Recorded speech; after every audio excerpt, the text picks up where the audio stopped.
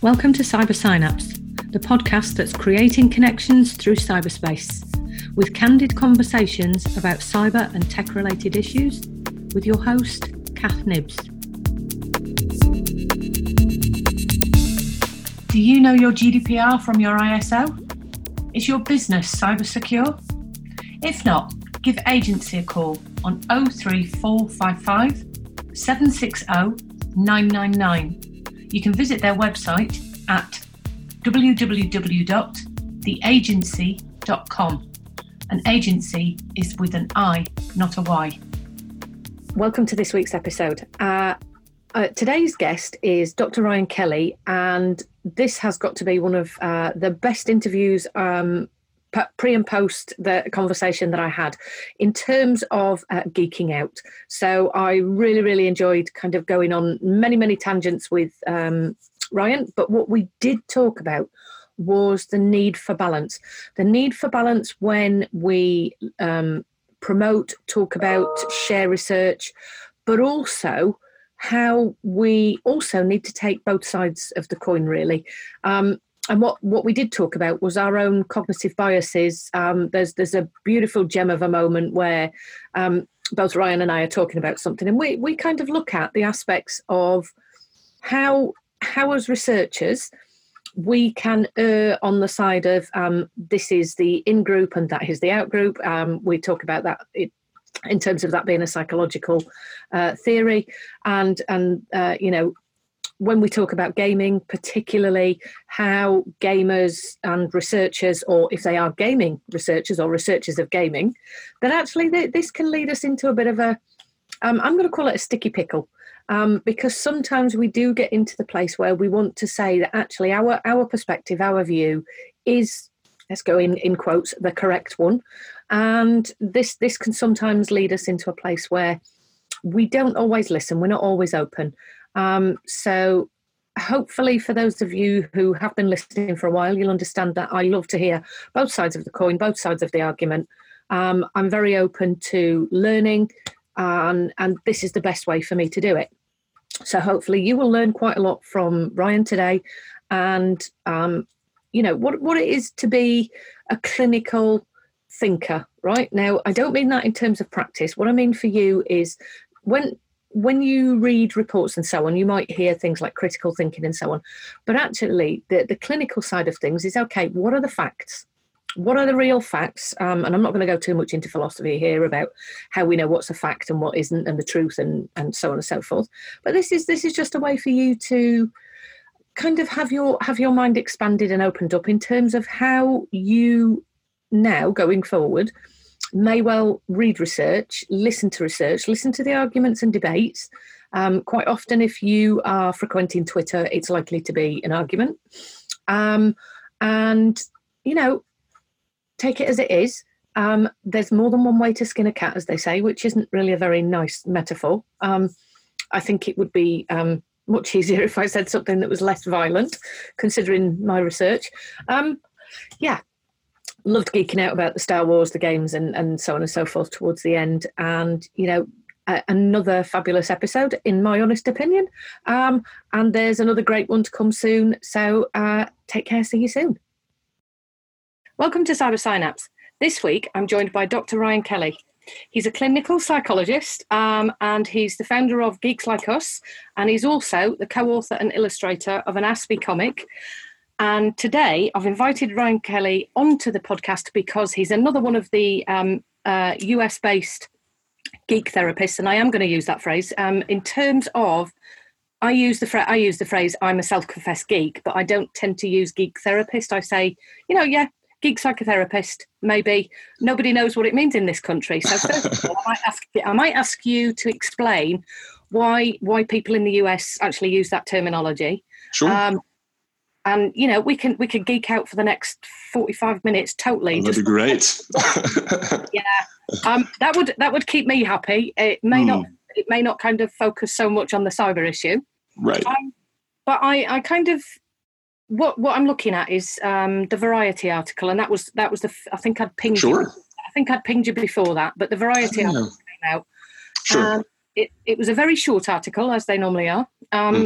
really, really suggesting that clinical psychologists are suggesting that games can be used for positive outcomes within psychotherapy. Absolutely. So where should we start? Should we start with the article? Where would you like to start, Ryan? Sure. Well, and I'll clarify one thing. I'm Geeks Like Us. I'm the co-founder with someone who actually you should totally interview is Dr. Megan Cannell, who's a phenomenal psychologist. But the Variety article, that was interesting. We had done a panel at PAX East on empowering gamers and essentially how we as clinicians use video games and geek culture to help increase the therapeutic gains and to connect with our clients more, especially our geeky clients. And something that was interesting, it shouldn't be the only takeaway, but one of the commentators, as we're talking about, so what I was quoted saying is, games are tools and they can be good or bad. It's like nuclear fission. Either can be the answer to perpetual energy or it can create an atom bomb. The fact is it's incredibly powerful and we should not ignore that. We should use it in therapy. And I believe there was a commentator who equated that, Godwin's law, that basically equated it to Hitler, sort of saying, Dr. Kelly is suggesting to talk to young Nazi youth happily about murdering Jews like Hitler. And which I think in itself is, and I don't fault that person. I know they have an emotional response to this issue, but I think that's the point is, it's an incredibly divisive issue that people feel so emotionally strong about that on one side you have the moral panic of it's causing our kids to be serial killers and it's the number one cause of divorce and all these things and violence and all these things that are just hyperbolic and sensationalized. And then on our end, I say our because I do lean heavily toward a positive bias of gaming, where we have the moral panic of they're trying to take this thing away from us. They're trying to stigmatize this thing that we love and that are a large part of our identity. And that even when we have these debates and do something as simple as an empowering gaming panel at a gaming convention, that we are all of a sudden split and that really both sides are at fault for that one. Yeah. So it sounds like what we're going to be talking about really is the divisive. Well, I'm wondering if I think I just let us that way, didn't I? Yeah. But it's really important though in terms of. So quite often when I'm out teaching or when I'm speaking with parents, they'll say, "Yeah, but it causes this, doesn't it, Kath?" Sure. And then I have to try and explain. Well, just because it says the word addiction in it doesn't necessarily mean it's addiction. Sure. So I am just going to self-promote for a second here, which I'm usually shit at. I wrote an article about addiction and attachment and how you can't untangle them. And the reason I said that is because the behaviours that we see in gaming or the behaviours we see in social media tend to mimic the ones that are also seen in addiction. Mm-hmm. And quite often we get reduced down to these bloody dopamine hits. And, people will say, but if you look at the brain, you'll see that it's this area and it shows this and it does this and it does that. And I say, yeah, but if you look at the attachment theory and you see the same brain scans, you'll see it's the same areas and funnily enough, the same neurochemicals. So which one is it, chicken or the egg? And this is where I think actually we need to stop focusing on one domain. We've got both sides of the argument. And what we need to do is find a middle ground. Yeah, I would agree with you. Mm-hmm. Okay, then. So with the research that's currently out there, and as I said to you before, I do get called possibly controversial because I do argue with both sides.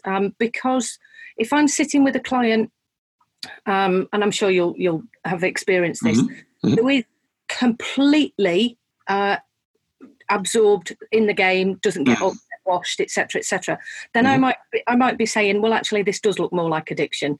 However, if they're playing the game and the parent says, but they won't come off when I tell them to, then that's not particularly addiction. That seems to be a parenting child issue. Yeah, possibly. So I think what I'm going to ask you then is when you had this, let's call it quote, suggested to you that games could be that dangerous. Sure. How did you handle that, or what was going on for you at the time? With the commentator. Yeah. It's really funny. So what I always do is I say, okay, this person's obviously having an emotional response, but is there any validity to their statement? So actually what we wound up doing with my colleagues and I, we stayed at this house and it was absurd and amazing, but we all stayed at what's called the PAX house and we're very good friends in addition to colleagues. And while eating spaghetti made by Dr. Chelsea Marie and Dr. Sarah Hayes, having this nice dinner, we all took turns reading parts of the article while drinking wine and having a blast and trying to look for any possible valid statement, which, just to be fair, her name was Casey. She made one valid statement that we do need more longitudinal studies. Aside from that, there was no validity. Everything else was a shit show. But, I don't get offended. I think many of us try not to, in the very least. But, that's kind of how we handled it. I think it can be quite difficult. It feels like being poked with a stick sometimes. When so this happens if I'm speaking on, particularly on news, the news and media, that they'll say, yeah, but doesn't it cause this, Kath? And when you say no, they kind of try and railroad and come round with a slightly different angle. I think recently I'd been over to the BBC and there was a couple of questions and they'd said, so we're going to ask this. And it was to do with David Zendel's work on gaming and loot boxes and addiction, gambling. And I said, well, A, you can't transition from adult to children's studies. And secondly, that's a legal issue. No therapist or psychologist is competent enough to talk about legal issues within this country when actually that falls under the legal sector. And it was quite interesting that during the interview it went on, and then right at the end, the question came in dressed up in a different outfit. Oh, sure. Yeah. So it can be provocative. It can. I mean, I've certainly been on news interviews where we talk for 30 minutes and they pull maybe 3 minutes of it. And some people do really well, actually. I've got some friends of mine who work for different news stations who I've come to care for deeply, who are very objective. They really do strive for that, even at the push of, I'm sure, their producers saying, make it sensationalized, and they do it pretty well. But I've had others where they'll leave out large segments of what I say and then, sort of cherry pick a few of the negatives to try to kind of create their own narrative. So I've definitely seen that. Now, to be fair, we do the exact same thing. There's something I like to do with my colleagues where I'll say, all right, it's almost like just an academic exercise. Tell me the cons of gaming. And, sometimes there'll be sort of these phrases like, well, what do you mean? Or trying to dodge the question a little bit. And then and I've done this too, by the way, historically. And then it's a lot of clauses. Well, it can do this, but really anything can do that. And it's very dismissive of a lot of research, right? Or in the very least, we will quickly attack methods of studies that have suggested that gaming can have issues, have negative issues. But then when we ask, what are the pros of gaming? There's no clauses. It's just very, very accurately, we will report data, but we don't attack the methods when even the ones in support of gaming can be really poor. We don't do qualifiers but really anything could be good like this. And, that's a problem. So yes, people who are against gaming will do that, and people in support of it absolutely will too, which is an issue. We got to both kind of accept that we do it and try to figure out an intervention for that. Yeah. Well, good luck with trying to find an intervention for people. Oh my God. Thank you. Thank you. Right. That sounds like people, human behavior. I actually, for the episode that will have gone out just before this one, I was talking to Tassos, and one of the things I said is, when people do, I'm going to go come at me with usually provocative statements about things.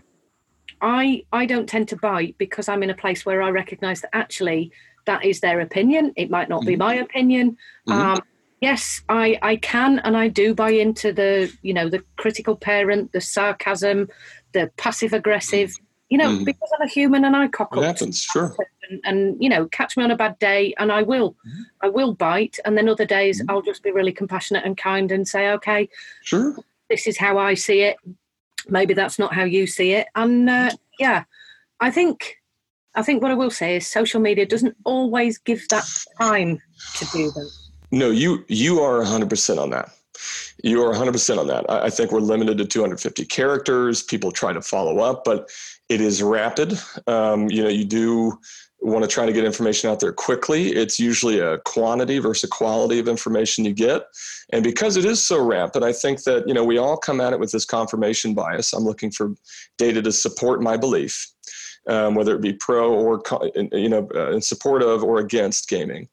And we'll just look at, a trusted source like a colleague of ours, see an article that says gaming's good, and not really investigate the methods or anything, and just sort of more data for me, and then check out ones that are rapidly put up if gaming is so bad and immediately dismiss it. And vice versa, by the way. I think very rarely do people actually like click on the link, go to the scholarly article, pay for the article, or be a part of get into a database.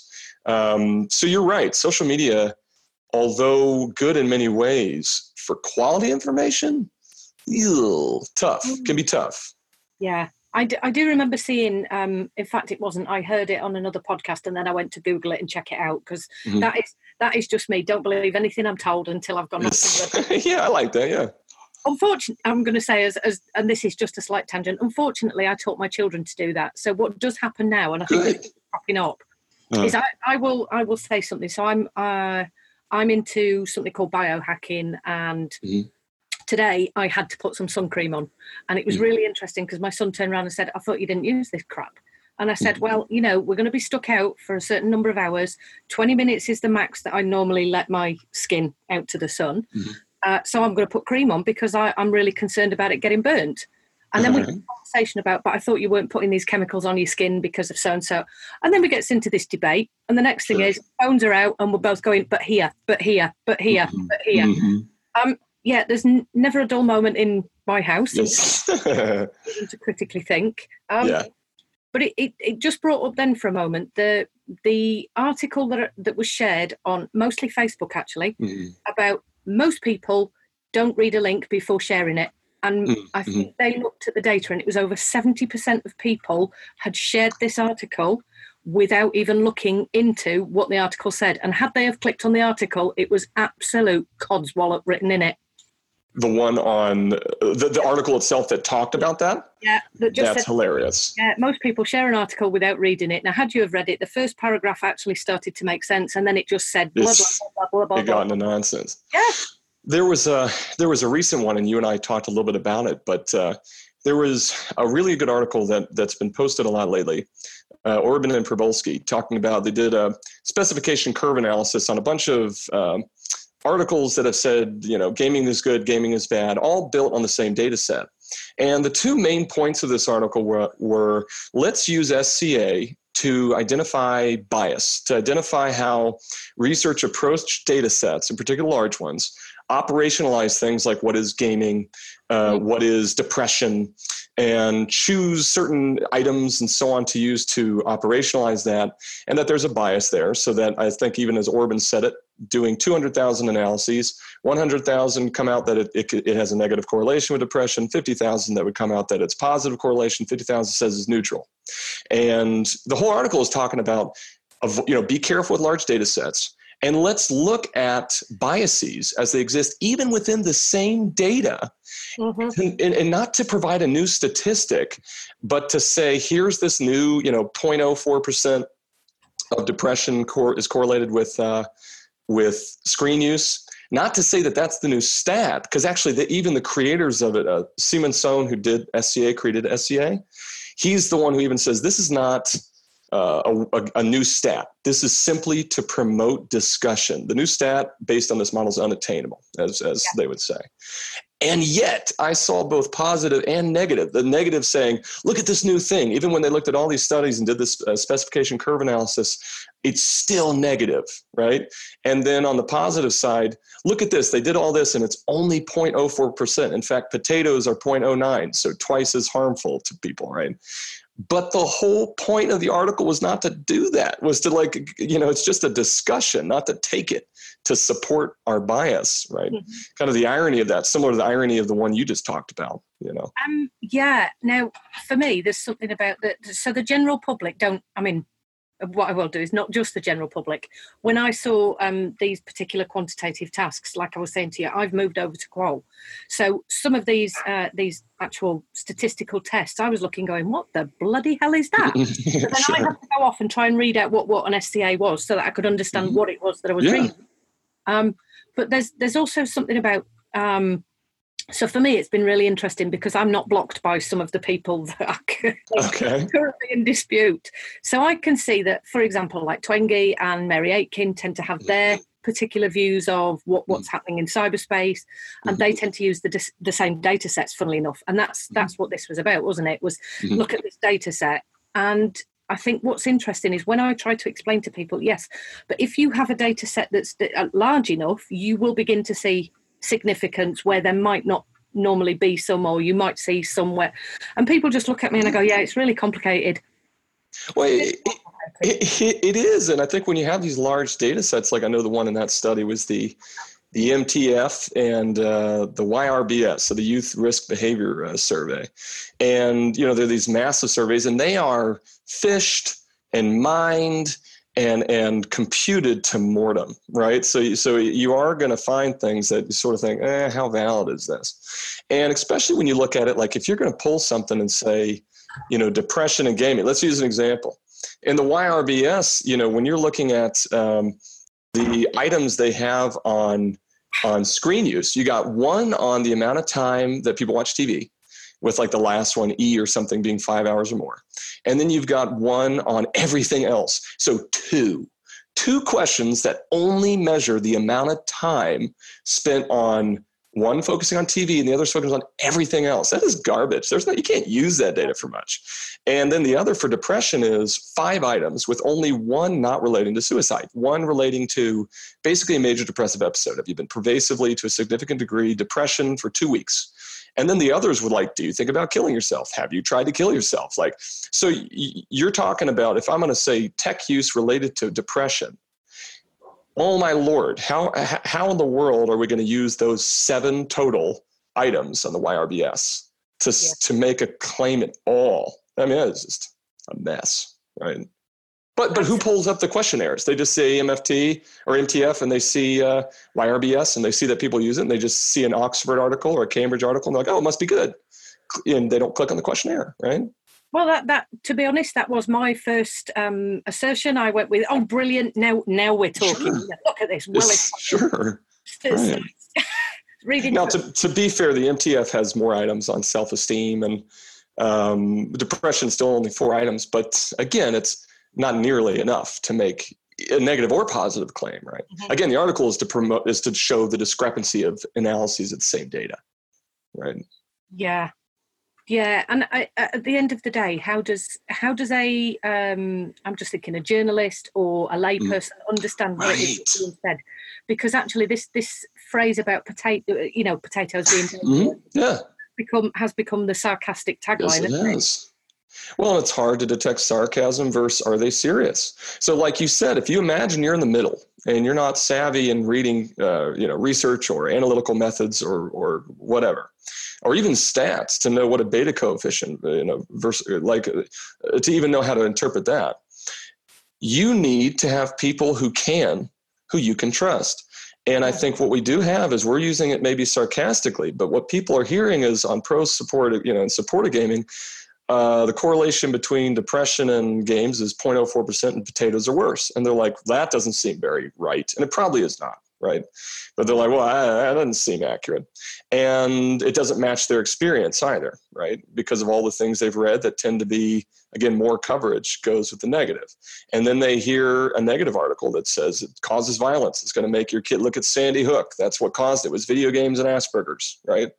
And sometimes they're also put off by that. Sometimes they're like, yeah, that makes sense. Oh my gosh, because I heard a story a couple months ago about the same thing. So that must be accurate. So I think the big thing, and this is what I've been focused on lately, is how do we have discussions where we actually try to take these things, provide an accurate dissection of it, give it to laymen in layman terms, to be a trustworthy source, instead of saying, oh, potatoes are worse, or saying it causes, makes you be a murderer. To be able to say, here's objective data, here are some implications, here are some limitations. Why not have that as our common approach? We do it in peer-reviewed articles. Why wouldn't we say that to laymen? Yeah, I think what Andrew Shabilsky is trying to aim at now is people to do the where you put the report out first, where you say, okay, this is what I'm going to investigate, this is what I think. So is it registered articles that you kind of register your research? You say, this is what the lit review is, this is what I think is going to happen. And then, funnily enough, after you've completed it, whether it's a null hypothesis or otherwise, you then say, oh, well, we found what we thought, or we didn't find what we thought. And I think that would give more credence to kind of findings that are pretty shit, which we don't tend to, I've not seen many of those at all, ever. Which says to me, I wonder what people have researched that when they came back, they said, oh, look, we didn't actually find what we wanted to. Let's go and look at it in a different way, because that's the stuff that gets published. Well, that's right. I think, there's also an unfortunate reality that if you don't have a significant result, it's less likely to be published in a peer-reviewed journal. So people feel like they do need to find it. And there is a big problem where it's like, it's almost like flat earthers. I didn't find what I was looking for. Let me try to find another way for what I was looking for, to get what I'm looking for, which is a problem on certainly on both sides. So we got a serious issue here. I mean, I think it's very hard for even academics to know what the answer is in a number of domains and a number of articles. It's virtually impossible for the layman. So then it's going to go based on experience and human nature, and fear is a part of human nature. So they're going to, we respond to that. Well, that's kind of, so I'm now going to do the FizzBuzz thing again. That's actually reminded me, and I made a little note when I was talking about kind of that potato reference. There's been two things that I've watched, and I'm going to use the term viral. Yeah, they have gone viral. So I can't remember how many years ago it was, probably about 20. In the 1990s, Professor David Nutt, who was at I think he was at King's College then. No, he must have been at UCL. He's now at King's College.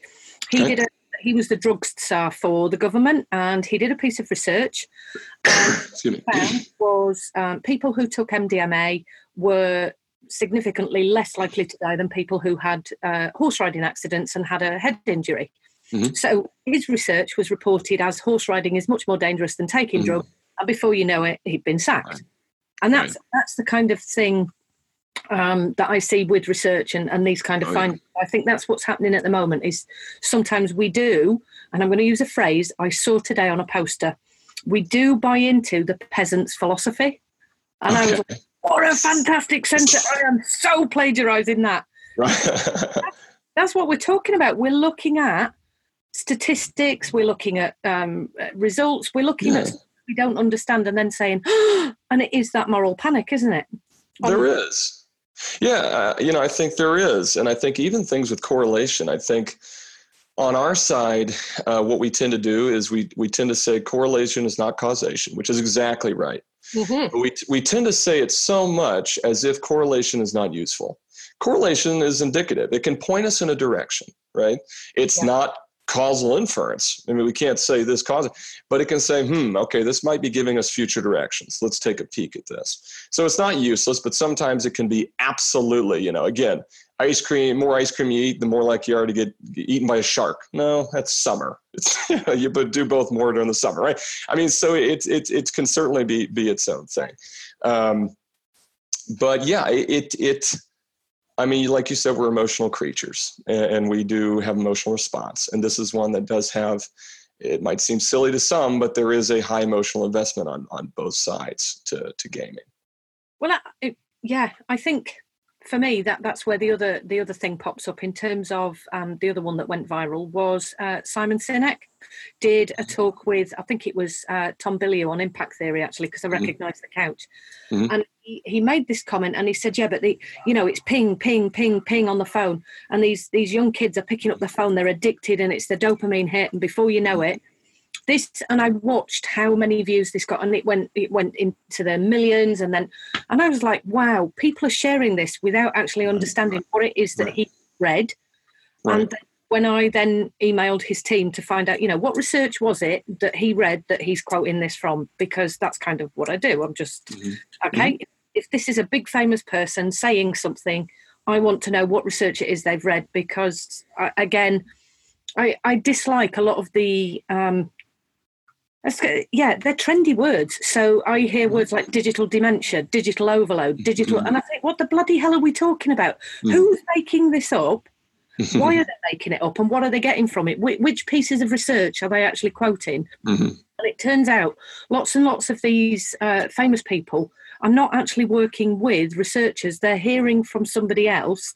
And it is that layman's philosophy, or I'll go back to peasant's philosophy from earlier, and that then sends out the bias of a particular person with an opinion, and before you know it, that's now the bias that's trickling down. A la cocktail symptom. Yeah. So I was going to say I'd agree. I think the more common bias is games are bad. Right. I think that is the one that is the more common bias. And, it is not accurate. It just isn't. Now, can screens be problematic? Absolutely. Of course they can. That's not immune to that. And if a therapist, we're going to say it's an incredibly powerful tool at helping modify behavior, cognition, self-esteem, identity, we have to accept that, of course, if used recklessly or without some regulations, some limits, of course it can get out of control. Of course it can. It's not immune to it. But I think the issue on our end, and I know I keep going back to us because I view it as our responsibility, I think there's a tendency where we see that bias and we say, this is what they're being hit by. Let's go ahead and compensate. Let's only throw positive research out there to try to balance it out. But the problem is, and maybe ideally, the more things are coming out and being seen on social media that are in support of games. But again, the issue is now we just have two biased people reporting, only one side of it. And how in the world is anybody going to trust either side? And to find a middle ground, I think the fear is if I say limitations in my reports, if I say, it's potatoes are worse than gaming, and then I provide a limitation, but SCA is not meant to be used in this way. It's simply to promote a discussion on bias and research. Then people are going to go back to the sensational negative one. I don't think it will. I think it can help. I think it's needed. And I think the people that are actually open-minded enough to follow the research will want that. We're not going to be able to get the fringe. That the woman who equated me to talking to Nazis. I'm not going to be able to convince her through facts that gaming is good. It can be good. I'm not. Because at that point, she's arguing a belief. She's not arguing a fact. It gets to this point where you have two people of different faiths. And the difference between science and belief, or science and faith is certainty without proof. And science is proof without certainty. Mm-hmm. And I think both are getting incredibly mixed up lately. That now, just to add in, my dysfunctional family, that's the conversation that I have regularly with my brother when I say, but yours is an opinion, mine's a fact. Mm-hmm. And then he will, because he comes from kind of like the medical background and he's doing his, or he's just about to complete his master's in some sort of sports and nutrition. They'll go, but mine's a fact, yours is an opinion. Really? Yeah. Where's the evidence for that? Right. And I think, and I'll even go a step further. Sometimes I will change the word opinion to belief, because I believe that belief indicates more of an emotional connection, because opinion to me suggests just here's a thought I have, but belief is here's a thought and feeling I have. And if we don't validate the latter, we're getting nowhere. And then even with the idea of fact, I very rarely say fact anymore. I say objective emergent truth. Here is the thing that seems to be the most plausible thing. Again, science being proof without certainty. Here's the most likely answer. And here are some facts as it relates to this article, but here's the objective emergent truth versus an absolute truth. And I mean, that's semantics, it's nuance. I don't know how much that helps the discussion, but I think it's a nice way to view it, Yeah, because many of the conversations I've had, so I'm much older than you, many of the conversations I've had through my youth have been particularly around philosophy, and I'm going to use those big words that we all hate in terms of, I'm going to say ontology and epistemology, which means absolutely jack shit to anybody who doesn't philosophy. But right. It does come down to this, but that's subjective. That's your belief. That's how you see things. That's your perception.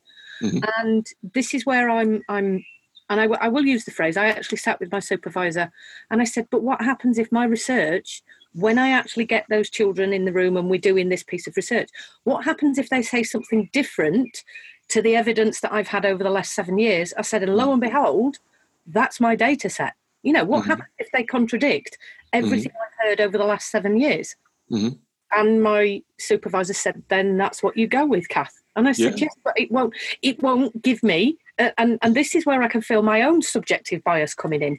Yep. It's almost like, but I know that this is the thing, but the point of my research will be this kind of case study snapshot, and that will be whatever it produces. And it may not produce the other objective truths that have been emerging over the past 7 years in my therapy room. Yeah, absolutely. It's, it's very difficult. I certainly in my own have had a few ways to, and I applaud you for, trying to recognize your own bias. I think more of us need to do that more proactively. And to be fair, the colleagues I work with do a very good job at that. Again, we do hop on bandwagons. Of course we do. But my immediate colleagues do a very good job about that. But, I applaud you for doing it. And I think there really should be a discussion of, and maybe I'll even tweet about this or something, but I do think there should be a discussion on best practices of how to disseminate research on social media, how to do it in a way that accurately represents information as opposed to sensationalized or one-sided. And again, I've got some ideas. I might spread that or do an article or something. That would be amazing, because not only do I have the kind of cyber trauma theory and the way that I work, I actually work a lot with corporeal trauma, and I go to a lot of conferences, and I do see that a lot of the trauma research that gets shared has exactly the same issue. So the buzzword over the last year or so has been the ACEs study. So this has kind of come to fruition. What I've really noticed is people are kind of picking and choosing bits out of the research, and they haven't gone and looked at the piece of research. So I say, well, have you been to the CDC and downloaded it, and have you looked at how the study was conducted? And people go, no, because we've heard this talk given by somebody on TED, Nadine Burke Harris, and it's had I can't remember how many views, but it is now the go-to piece of research. Well, actually, she's just quoting from research as a medical practitioner, and I wonder if she's sat and been and done, the deep research, because actually it's based on another study which was done previous to it. And yes, it was another big data set, and there's bits omitted because actually it's very cultural. It's very specific to the United States. And, when you transition across to United Kingdom, some of those factors don't work in that way, because that's not how we've lived as a society for the past 30 years when the stuff was done.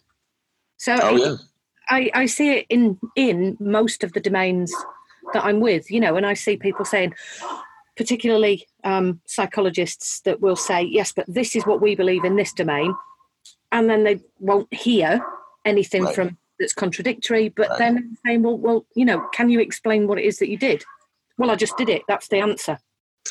It's a problem. I've had the privilege of working with phenomenal psychologists, phenomenal mental health professionals, phenomenal people. I mean, not all of them are mental health professionals. Some of the most inspiring.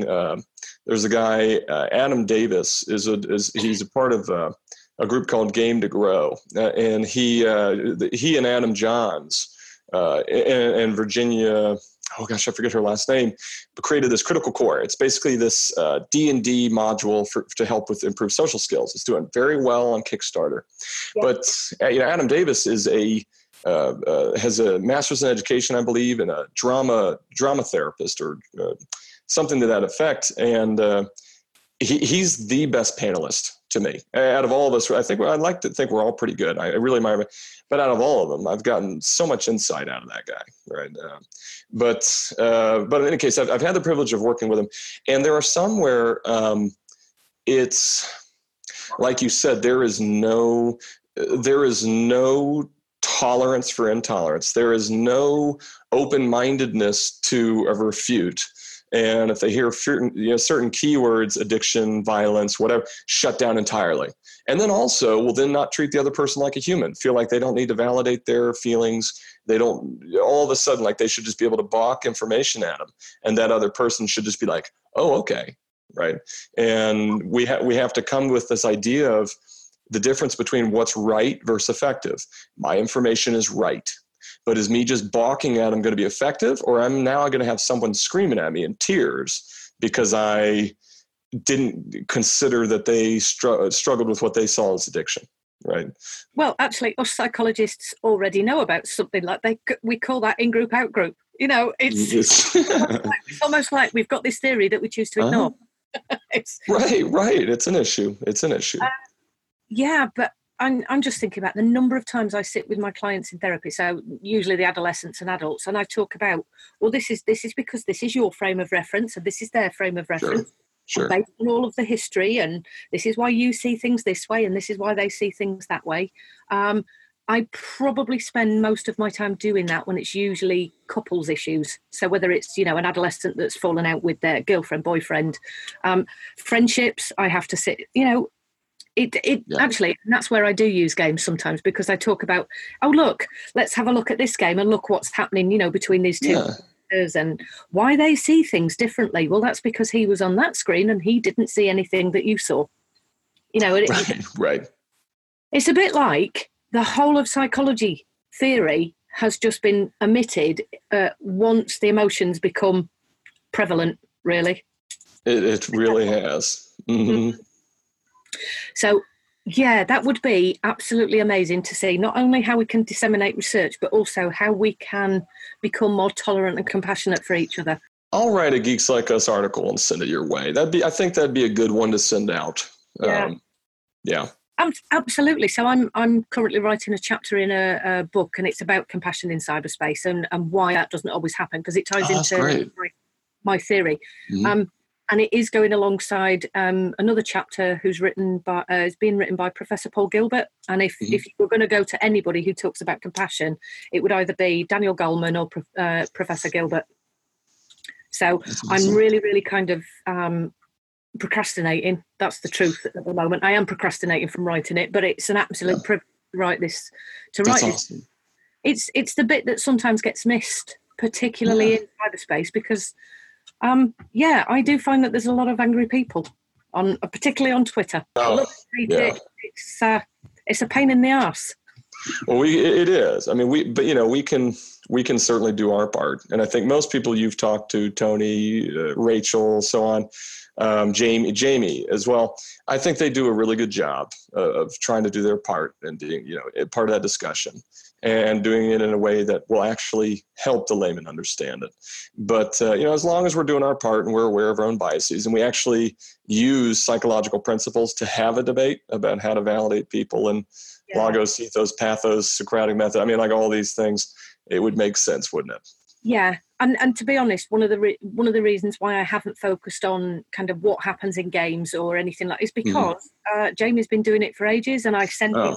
It's like I say, well, I'm not going to mirror something that's already out there. Go and listen to his podcast or read this book. Right. I tend to direct people to the books and research that's out there, because I think, well, I'm doing my thing. The podcast is about me just having lots and lots of conversations, which is increasing my thinking, which then means that obviously when it comes to the PhD and the book and other things, it means that I'm a much more critical thinker, one with an expanded view. Well, it's funny because I don't have a problem hearing the same thing from different folks or replication studies, but to your point about Jamie, he writes so well.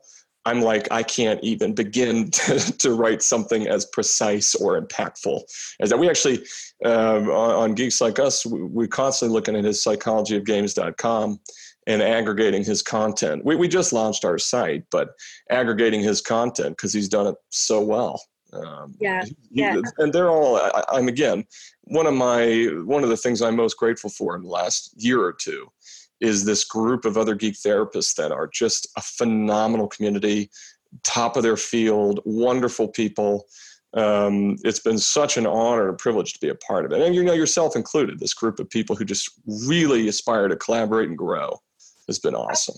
Yeah. Okay, then. So do you want to talk about that title in itself, Geek Therapist? And then do you want to talk about Geeks Like Us? Because that is, is your thing, your baby. Sure. It's so Geek Therapist, I think, or Geek Therapy, it's been around for a very, very long time. There are communities everywhere, thousands and thousands of people who try to use geek culture to help with therapy, to be able to present fairly difficult or abstract conceptual information in a way that people get. So if I'm talking about PTSD and I talk about it through the means of Jessica Jones, right? Like, again, this thing, if I'm talking about post-traumatic growth versus post-traumatic stress. And I'm speaking in comics of Batman or etc. I mean, these things can put it in terminology and narrative that people actually get and actually relate to. And it also is using this wealth of knowledge that is often belittled or chastised, to be frank, of, again, I've hundreds and hundreds of comic books that taught me how to read because I struggle to read, and that would be, told by Bill Maher or other people that are childish and whatever. And most of my insights come from what would be considered anime, comic books, movies. So it's using that to help people grow. That's geek therapy in general. Geek therapist, again, I think that's a tough one over here as well, as far as what that means. But I think generally someone with a license who practices that. Yeah. Yep. I would definitely agree. My children are geeks. In fact, actually today, while I was out, somebody came up and said, I like your Rangers tattoo. And I said, it's not a Rangers tattoo. It's actually, I've got the Imperial shields on my calf. Oh, that's wonderful. It's done in like a rose. And I just went, all right then, thank you. I kind of took the comment, you're clearly not a Wars fan, because if you were, you wouldn't have even ever dared say that to me in that particular way. You'll like this. I'm going to show you quick two things. One is, if you look over there, you see a samurai sword on my wall, right? Oh, yeah. And then on the other side, you've got Anakin's lightsaber, because it is the time frame of the Shogun Seven Samurai influence on Lucas with Star Wars. And then actually, if you can see, very small over there, you'll see the glimmer of a comic book. That is a first issue Princess Leia near mint 9.8 grading, signed by Mark Waid, the author, and Carrie Fisher, and the illustrators. I know. Anyway, I'm sorry. That was a huge tangent, but I hear Star Wars fan, and I want to just talk Star Wars. But I'll not fizz buzz. Is that I won't fizz buzz on you. Well, my youngest has got a rogue trooper, but it's a blood rogue trooper on his back. Massive tattoo. Oh, it's gorgeous. It's great. Gorgeous. And but we see, this is what I did. I brought my children up, and I was saying to, it might have been Tony or Rachel or both. I went to do some teaching for the therapists in this country that work with children. And I so PowerPoint comes up, and I went, does anybody know who this is? And I was like, silence. Absolute silence. In both workshops, and I was dressed as Master Chief in the background, and nobody knew who it was. And I was like, okay, right, I think I've just lost my audience. I think I'm out. I'm out of my depth here now. And think about the implication of that. You have Star Wars tattooed on your body. You and I immediately, excitedly, passionately, unapologetically, enthusiastically start talking about merch and this history. Why in the world would I not want to use that for someone like you or someone else to talk about mindfulness or homeostasis, deep breathing techniques like Luke would use, even when he's got this balking of Emperor Field, go to anger, impulse control disorder, basically, right? To rage. Why would I not talk about light and dark side and the gray as it relates to not thinking in black and white? Why in the world would I not use that? Mm-hmm. Are you kidding me? It's like, it just blows my mind. Anybody who, and this is where I can't stop myself from being biased. Anybody who says that you shouldn't use that stuff in therapy, oh my Lord, you are 100% wrong. I hear the irony as I say that of everything I've just said. And this is maybe a good example of I am not immune to it. Yeah. But, well, for me, Ryan, the thing that gets most, and it's usually male adolescents or younger males, I will purposefully, so I've got all of the kind of Marvel and DC comic heroes, I've got them stacked around the room. I put things where the younger people will be able to just look at something. Yes. And I introduce myself. So I'm currently wearing a hat because it's been very sunny. My hair feels, but I am, and I will say to parents, so when you go home and that, say to your child, so Kath is the therapist with blue hair, tattoos all over the place. One of them's a Star Wars one. Most of them are this. It's how the adolescents connect. So I talk about tattoos so often with children who self-harm, and we will have conversations, and I say, I get it. I absolutely get it. But I'm also too frightened to do it to myself, so I pay somebody else, which does not go down as a joke within the therapy community very well. Sure. But actually, do you know the number of times young people will go, did it hurt? And I go, of course it fucking did. Of course it did. But there is this endorphin rush, and I totally get why you do what you do. The issue for me is 8 years of doing the therapy throughout my training, I got to an end because when you do become quite coherent, you can no longer go and dissociate. And that's the difficulty with getting a tattoo once you're kind of in this place of pretty much zen and so. Can't do it. It hurts. Whereas 20 years ago, I could go and get a tattoo, zone out, and of course I could zone out because I had issues, which I probably still have issues, but you know what I mean? Don't we all? It's a way of being able to connect with just, you know, they'll be looking at my tattoos and I go, which one do you like? The Gothic one or the one? And then I go, Gothic. Are you into Gothic? Do you like stuff like Batman? Do you like so and so? I kind of sidewind in. Absolutely. But it works. Lego figures, you know, parents talk about Lego and I go, oh, well, which kind of Lego? And they go, what do you mean, which kind of Lego? And I go, oh, there's Bionicle, there's so-and-so, there's so-and-so. Oh, yeah. There was that much. Yes, if you're going to have children, make sure that you have a house that you can then take into therapy, because all I've got in my therapy room is what used to be in my house when my boys were a lot younger. It's all related to games, to comics, TV programs. I mean, just think about Pokemon. For me, straight away, I'm thinking about Pokemon. If I say, well, would you like to just draw something or colour something in? Would you like a Lego figure, a gingerbread figure, or would you like to colour in a Pokemon figure? Yeah. Which Pokemon figure? Yeah, absolutely. And that's what you're looking for, that connection, just to get it started, usually. Absolutely. And yeah, I suspect that we could use any kind of geek-related issue. It's just that there are some products which have developed more into a whole heap of consumerism now. Didn't used to be, did it? In terms of and you know, yeah, I've still got an original Millennium Falcon upstairs. You know, my wife gives me a nerd budget. I'm still subscribed to that, which is not, you know, I see it sometimes. I'm the guy who on Force Friday, September 4th, before Force Awakens, is at Toys R Us at midnight, waiting in that line for hours. So, you know, I'm not immune to it. And I've got in my office right now, I'm definitely the stereotype of the SNL guy who like buy 3 of each thing, one for yourself, one to sell, and one just in case. I even bought, like in my office, I've got the largest commercial Lego ever made, the Millennium Falcon, nearly 8,000 piece Lego. And I mean, my clients, they can choose to work on it with me. And all of my Legos are built by me and clients. And so I've got all these Legos that represent all these wonderful moments, largely with Aspies that have built these Star Wars Legos largely. But yeah, I bought 2 of those. I'm not, you know, not ashamed to admit it. Yeah, but yeah, I certainly fall into that. But yeah, it would be silly not to capitalize on that. Absolutely, and actually, you've mentioned something there. One of the best moments in terms of connecting with a child in therapy is this child had turned out selective mute, Aspie, blah blah blah, all of these diagnoses, and he happened to have an iPad, and I said to him, what's he?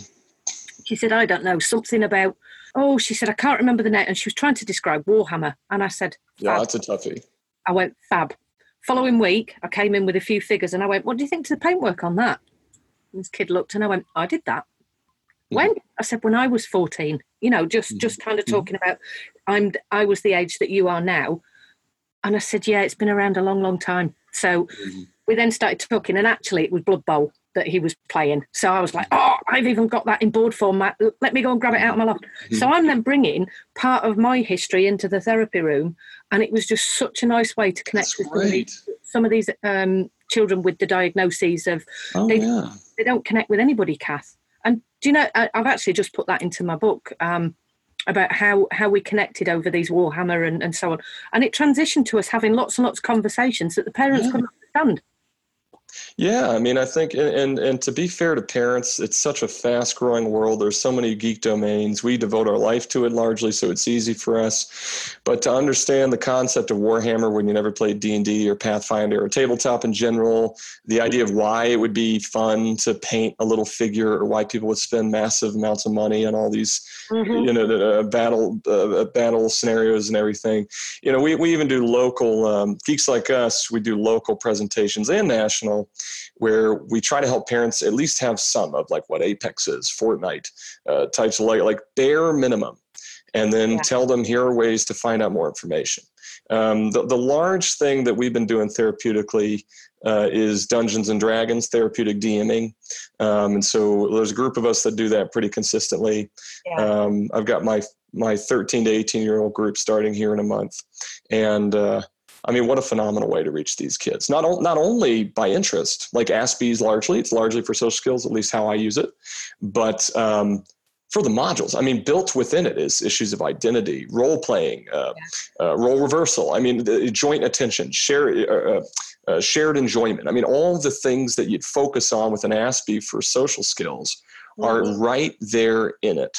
And it's, we weren't even it's funny because psychologists, like I came into it because of research. My dissertation was on using video games for Aspies, creating a computer one with this guy, Mark Zimmerman, who had created this thing to see if it improves social skill growth compared to a standard social skills group, which it did.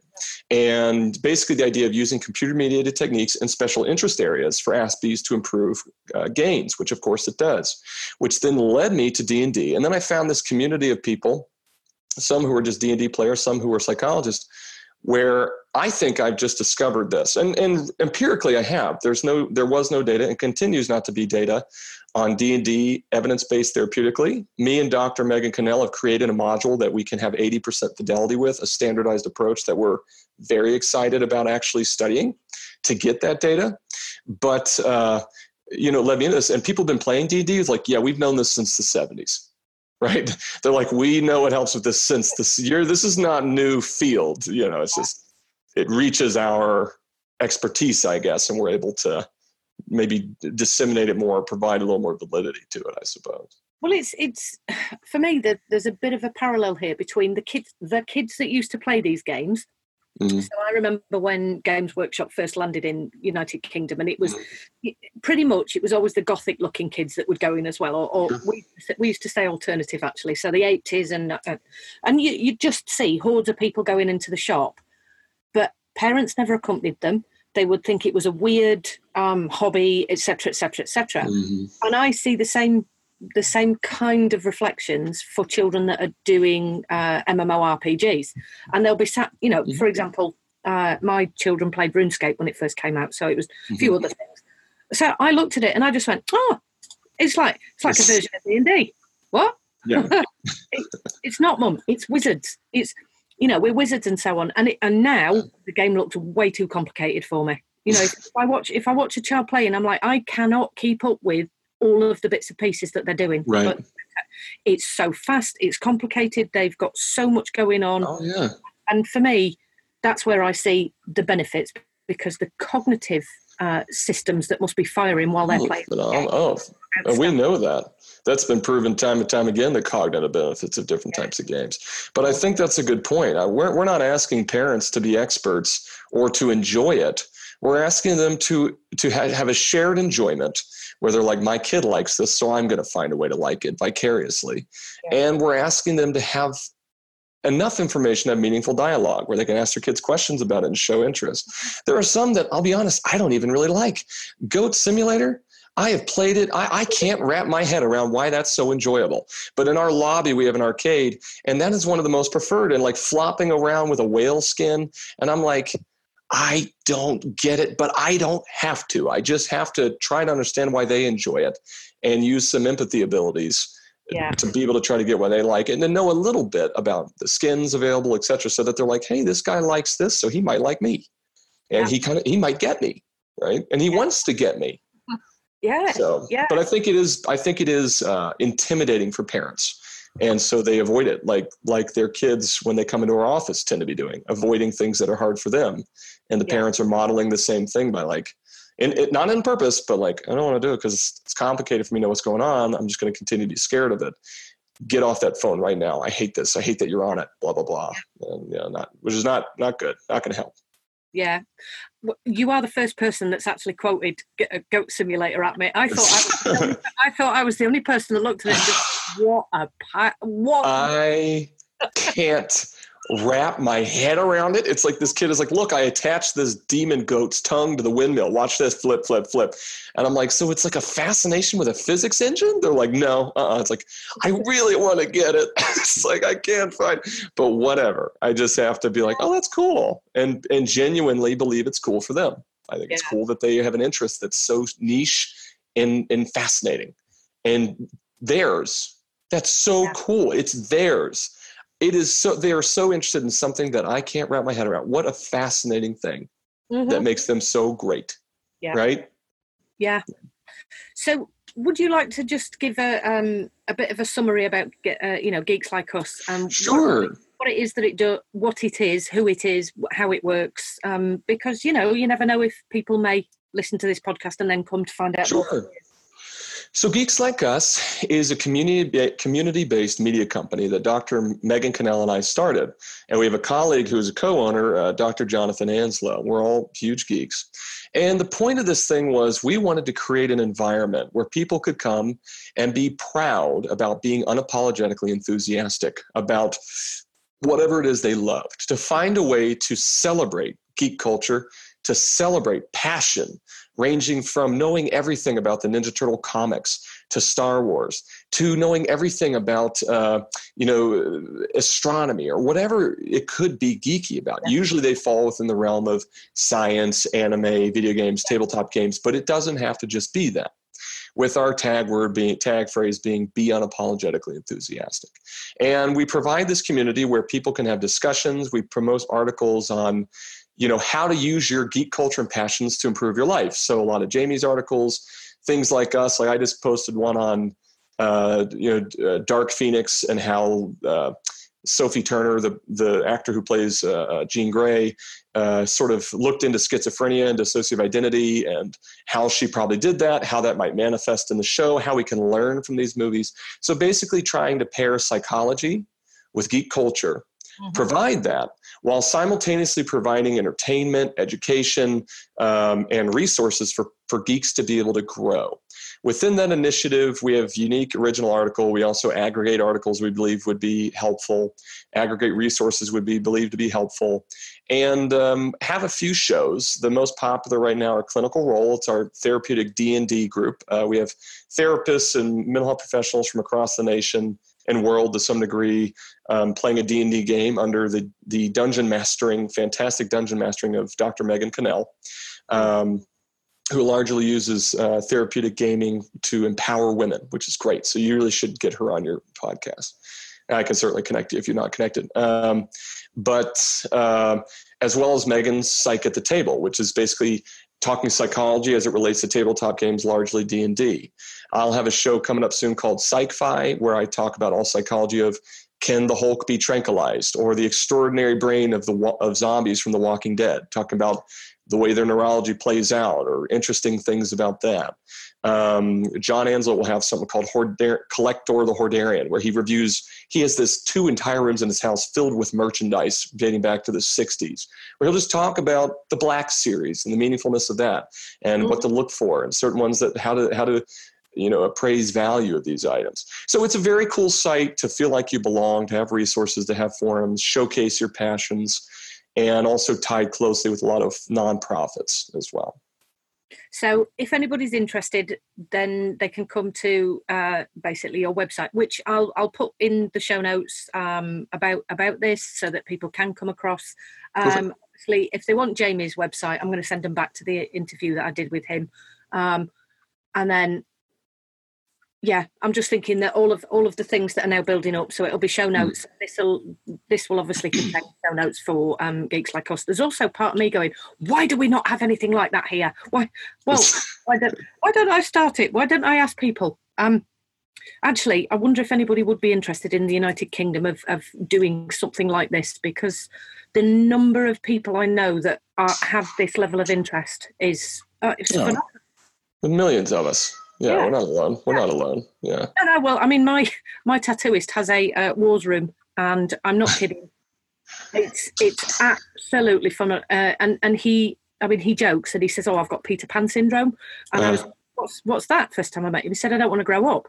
And I was like, oh, okay. Went up and he's decked it out. There are leather chairs. It's a bit like you're either a Star Wars or a Star Trek fan, aren't you? You know what I mean? And when I walked in, I looked at these chairs and I was like, yeah, they don't really go. They look a bit more Trekky than, and he was like, oh, you swore.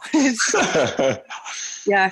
Oh. But it is a big community. I know it is because, it has to be because otherwise I'm just going to look like I'm an outlier. I don't mind being an outlier. No, it is a massive one. And even with professionals, it's huge. You go to things, again, I do about 10 to 12 Comic-Con and gaming cons a year. I fell in love with my gaming con friends. There's certainly a community in the comic convention realm. I'll be honest, I haven't as close ties with anime and comic books. There's some of us, Janina Scarlett, Travis Langley, the Southeast Psych folk. Unfortunately, I don't get to do too much with them lately. But there is a great community, at least here. And I would love it to expand as far as it can. It's a phenomenal thing. Well, there's definitely a need for it here in the UK. So, maybe we'll have to organise something separate to this in terms of, I'm just doing that thing. I've already planned my next year out now in my head. Hey, I'll do it. I watch Game of Thrones. I feel like I'm familiar with English culture. Yes, I drink and I know things is probably. I drink and I know things. That's right. You're kind of murderous, you guys. No, just kidding. Actually, it's tonight. I'm super excited about. I don't know if you're a Game of Thrones fan, but yes, tomorrow for us in the UK. Oh, God bless you. Okay, yeah. Yeah, I'll talk to you off air. yeah. Don't look at my Twitter feed until tomorrow. Yeah. Okay. In that case, yes, I'm going to wrap this up. So thank you very much for your time. You're geeking out with me, actually. So of course, really, Kathy, a pleasure. Really don't care what anybody else thinks to this. I've just had a blast going. Oh, it's been a blast. Yeah. So thank you very much, Ryan. You got it. Thank you, Kathy.